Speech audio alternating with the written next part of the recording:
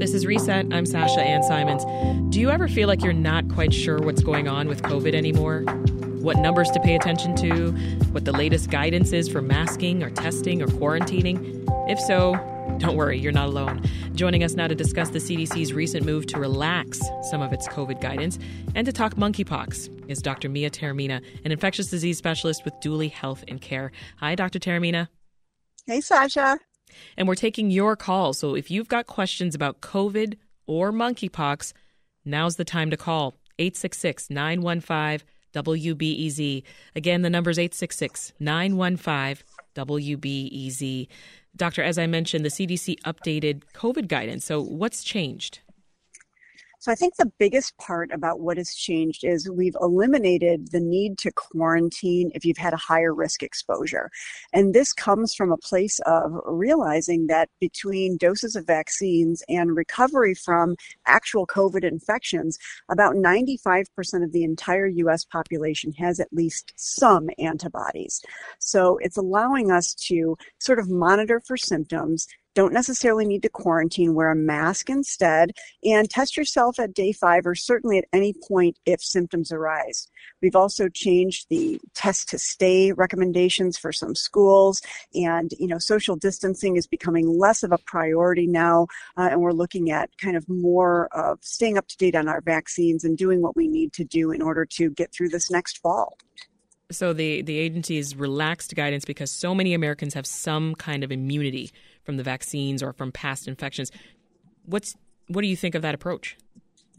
I think it was time to, kind of have another update as we approach the start of the school year. When we go back and look at this entire pandemic historically, we are going to likely look back at what these children have been through. And to many extremes, they should have been prioritized to be kept in schools as long as possible and not quarantining healthy kids as we approach the 4th year that's been impacted for these students is an important next step. These kids, hopefully, they've had an opportunity to be vaccinated. Hopefully, they are and boosted. Many of them have also had COVID and recovered. So being sent home for a period of time simply because they've had an exposure in the classroom or an exposure on their sports team when they're otherwise feeling healthy and fine is really causing more harm than good in terms of their academics moving forward. So that's an important step for these kids. This route of leaving it up to individuals, that's really tricky. And I think a lot of people just don't know what to do. So what do you suggest? So I think the most important part is to make sure that you're up to date on your vaccines. You should at this point receive every vaccine you're eligible to receive, including your primary series and all booster doses that are recommended. And that's true for our kids as well. We've got many parents who are very good about getting those first 2 doses, but maybe haven't gotten the boosters for their kids. That's going to be the important first step. And then the rest of this is going to be having a pretty low threshold for testing if your child becomes sick, even if it's just common cold symptoms. We have easy access to testing, and we can go ahead and test from home as an additional layer of mitigation. Staying home when you're sick and wearing a mask when you're having symptoms. We really, really need to destigmatize mask wearing, especially amongst kids, because wearing a mask when not feeling well or doing so because maybe you've had a higher risk exposure and you're doing the responsible thing needs to be normalized. That's okay. That's exactly what we want you to do. Let's talk about masking. What role should masking play in our approach here? So you definitely should be masking if you've had a higher risk exposure, especially within the household. That's going to be the biggest chance of transmission if it's within your home, even if you're able to kind of distance and isolate within the home. So if you've got a parent or a sibling that's home sick and one that's not, the sibling that's not sick, if they're up to date on their vaccines especially, can go back to school, but really should do the responsible thing and wear a mask. And if you've had COVID yourself and you're feeling well and you're ready to break that quarantine after 5 full days of isolation, you have to remember that the recommendation remains to stay masked with a high quality mask and avoid crowded gatherings and immunosuppressed people all the way through day 11. A reminder that we want to hear from you as well. If you've got questions for Dr. Taormina, now's the time to give us a call at 866-915-WBEZ. Again, our number is 866-915-WBEZ. Doctor, parents, as we know, are sending their kids back to school. So, if a COVID-free household is their priority, as it is mine, I'm pretty sure yours is as well, what do you suggest?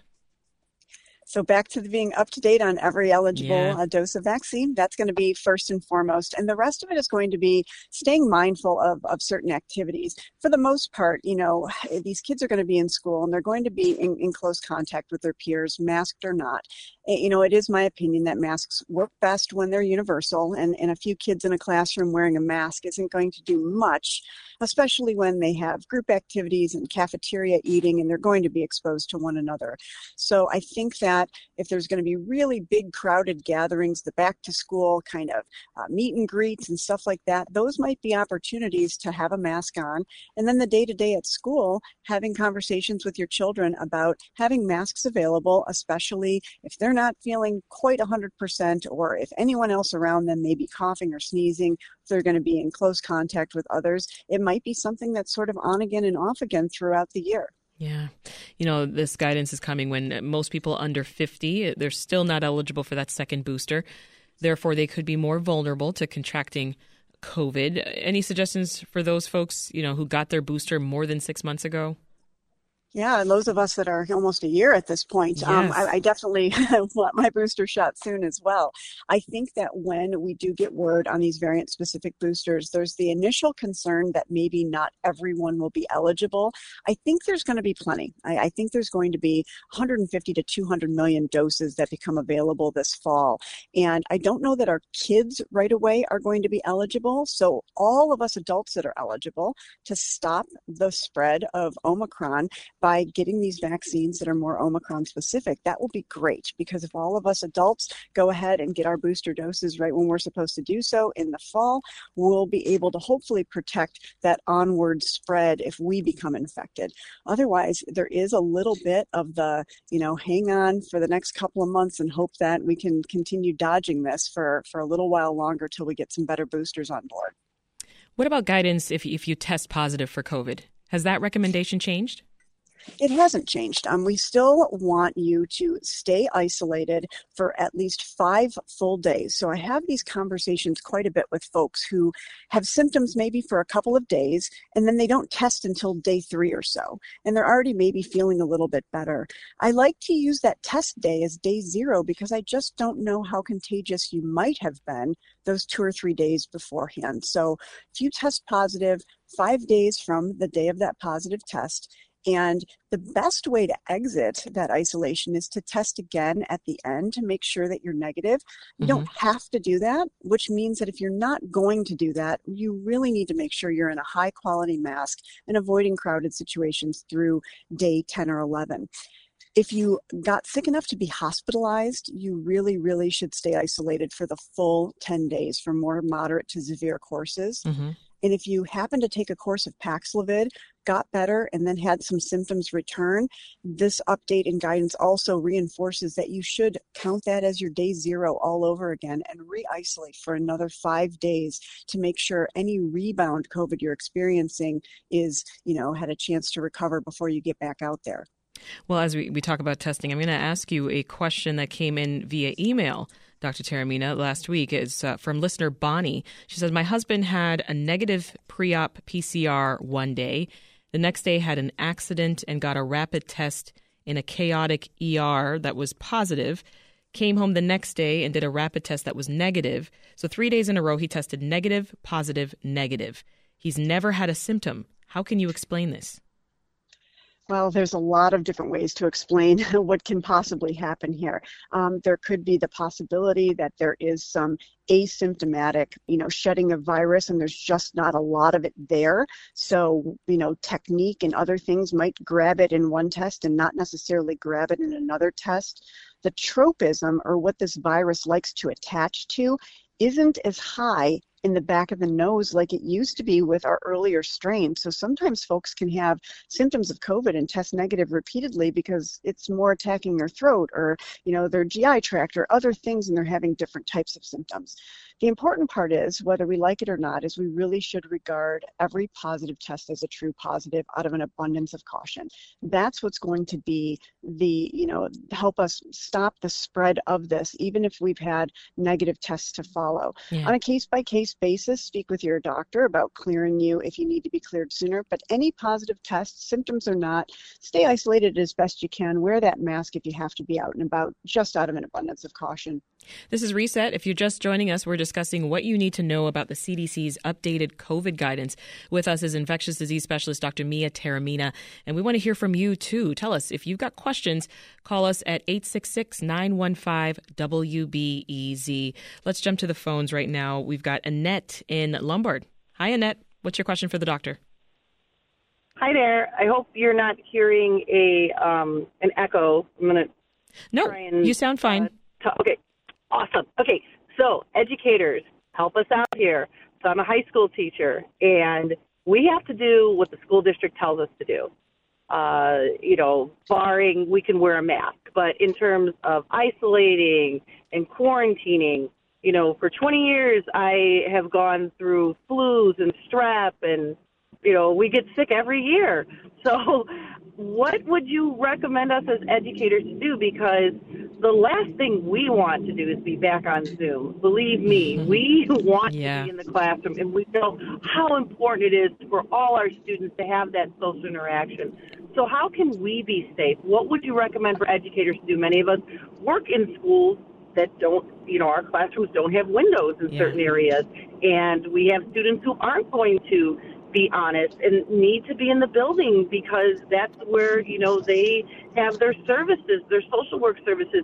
They have their meals there. So how can teachers be protected? Good questions, Annette. These are great questions, Annette. And I mean, I really, first of all, thank you for teaching our kids. It's just an incredible thing to do. I think all teachers should be fully vaccinated and boosted. And if you're a teacher over age 50, you should have had that second booster at this point or getting it ASAP. So you have the peak effect. And yes, you may need another booster as soon as we get these more variant specific, boosters in the fall. I think the best protection for you as an individual is going to be to wear a high quality mask like an N95 or KN95. I completely understand that might not be practical in the day to day and your ability to project your voice. So, where you're able to kind of have a more distanced speaking distance from the kids, masking can be a little bit more intermittent. But if you want to protect yourself, it's going to be that higher quality mask because you're absolutely right. Working in a high school, you're not necessarily going to have a lot of masking compliance. You're going to have a lot of kids, and you're going to have a lot of kids coming to school with all of the things, the coughs, colds, and flus that they come into school with every year. Good hand washing is great, especially when we don't have the ventilation we would like. It's as many layers of mitigation we can continue to focus on. All right. While we're on the topic of quarantine guidance, let's talk about monkeypox. Where are the numbers in Chicago right now? So officially, we're over 800 cases. I think 831 was the last count that I saw for the state of Illinois. And we're going to see more. Again, we are expanding testing. Testing is now more accessible and it's more able to be done quickly by pretty much any doctor's office. So you can get testing done pretty readily. What should people do if they have been exposed? So if you've had a known high-risk exposure and the person that you've been exposed to is positive for monkeypox, not just, thinks they might have some symptoms, your first step should be to reach out to your doctor. It might be something as easy as them being able to help you test you or get you to a point where you can have some post-exposure prophylaxis with a vaccine. You also can contact the local health department where you live or where the exposure occurred, and you may be able to get some guidance there. If it's within the first 4 days of the known exposure, that's the sweet spot for getting you vaccinated to try and stop monkeypox from happening if you had a high-risk exposure and a risk of transmission. If it's been after 4 days or so and you're not able to get access to post-exposure vaccine, you need to monitor yourself for symptoms for the next 3 weeks. So it's a possible 3-week incubation period. Wow. So looking for the body aches, swollen glands, fever, and then a couple of days after those flu-like symptoms, that's when the lesions start. And they usually start, and they can start anywhere, but they usually start kind of head and neck, face, sometimes in the mouth as well. So be mindful if you start to have some, sores that are developing and they seem a bit unusual. And then over the course of the next week, they start evolving elsewhere on the body and become more blister-like. They can be painful. Your whole body may be achy and in pain. And if you do have the actual lesions present, that's what we're able to test. We can actually test the fluid from the lesions and send that off to the lab. And treatment options that are available? So most of the treatment is supportive care. It's just going to be staying home, resting, and recovering. There's been very, very few deaths because of this. For those who are severely immune suppressed, there are a couple of antiviral options, but that is really reserved for people that are likely to have very severe courses with monkeypox, or they have immune suppression and are at risk for very severe disease. For the most part, younger folks are staying home. You need to stay home until every single lesion is crusted over, and that usually is between 2 and 4 total weeks. So we don't want to be getting back out there too soon if you have some lesions that aren't crusted over, because you are still contagious. Let's hear from a couple callers here who've got some COVID questions before we go. First up is Johnny in Wicker Park. Hi, Johnny. How are you? Doing well. What's your question? My question is, in 2 more weeks, I'll be flying to Manila for a month. Should I get my 3rd vaccination? So, Johnny, if you've only had your first 2 doses and you haven't had a booster, everyone's eligible for a booster above age 5 at this point. So you should get a 3rd booster. If you're otherwise immune suppressed or over age 50, then yes, you're eligible for potentially a 4th dose of the vaccine as well. But if you've only had your 2 doses, you absolutely should get a 3rd dose before you travel. Thank you, Doctor. Let's hear now from Roberta in Oak Park. Hi, Roberta. What's your question? Hi. Several of us were at a birthday party and got COVID. And for those of us who are seniors, I'm 72, we were fortunate enough to get Paxlovid. Several of the people continued to have a rebound, and I didn't. I'm kind of past my 10 days, and I'm feeling fine and tested again. And I was just wondering, is this not a strong enough dose of Paxlovid, or are the people who had rebounds, do they have more of a viral load? What is the explanation for that?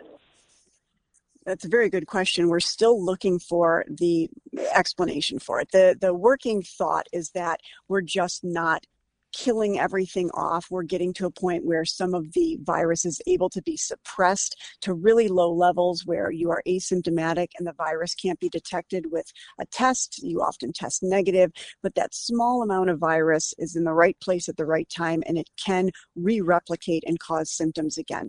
In the beginning, the Paxlovid rebound was something that was very rare, and we only were hearing about it once in a while. Now, I would honestly say it's probably anywhere from 1 in 5 folks that get about, I would say about 20% of people will have some rebound symptoms after taking a course of Paxlovid, which is why we want to really be mindful. In every single prescription I write for it, I always tell folks to watch for those rebound symptoms, because that's an important thing as well.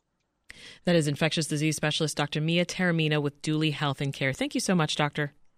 Thanks, Sasha. Thanks for listening. I'm Sasha-Ann Simons. We've got more for you on the podcast, WBEZ's Reset, wherever you listen.